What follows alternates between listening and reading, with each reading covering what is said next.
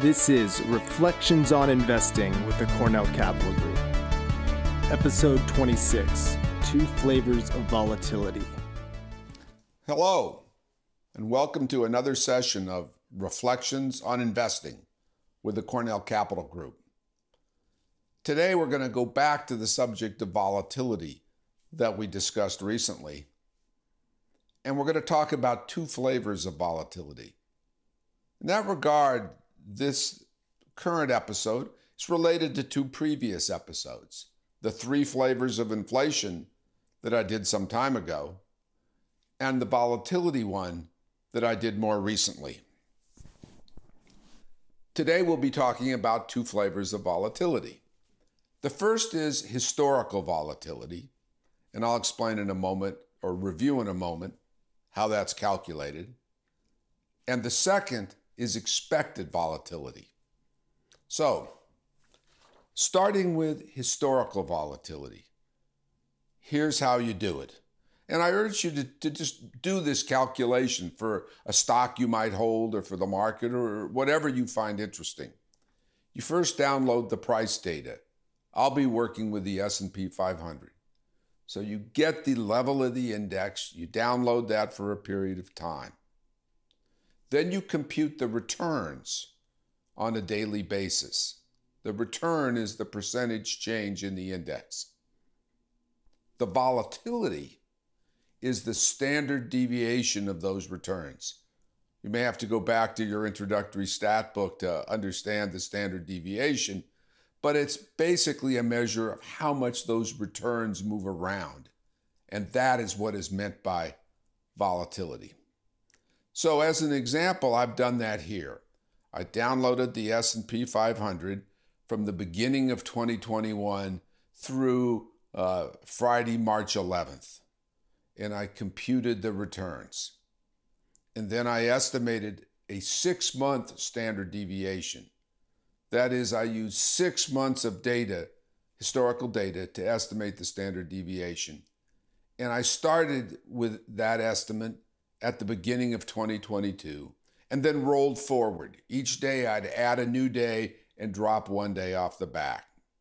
Okay, with all that behind us, here on the screen, you should see a plot of the historical volatility of the Standard & Poor's 500.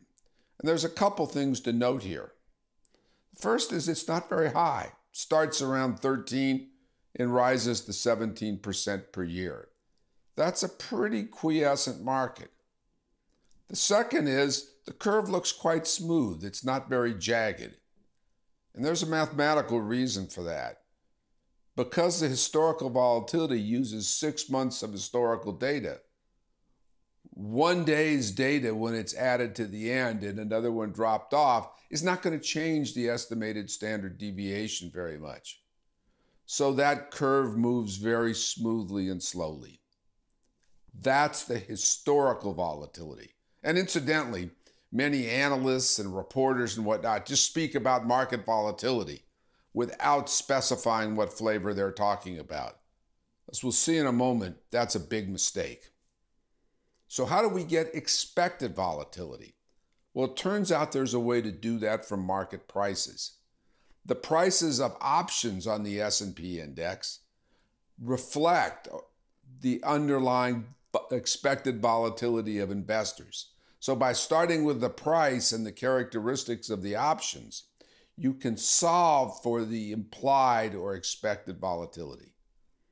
And this is done by the Chicago Board Options Exchange, which has actually developed a mechanism you can trade, or a security you can trade, that's based on the 30-day expected volatility computed from option prices. So to bring this home, let's add that to our graph. And you can see that it looks a whole lot different than the historical volatility. It's higher because people are much more worried looking forward than they were 6 months ago, and it's much more jagged. Remember, in our episode on price earnings ratios, I said, while historical data moves slowly, expectations can change on a dime. And you can see, looking at this VIX, this implied volatility, that it suddenly jumps when the war in the Ukraine starts, then it comes back down, and it's now reached a new high level of almost 37% per year. Well, what's the implication of this high expected volatility, this 37% per year? One is that equity investing is likely to be more risky. That's what traders are saying. The future uncertainty in the returns on the S&P 500 has risen. That's the bad news.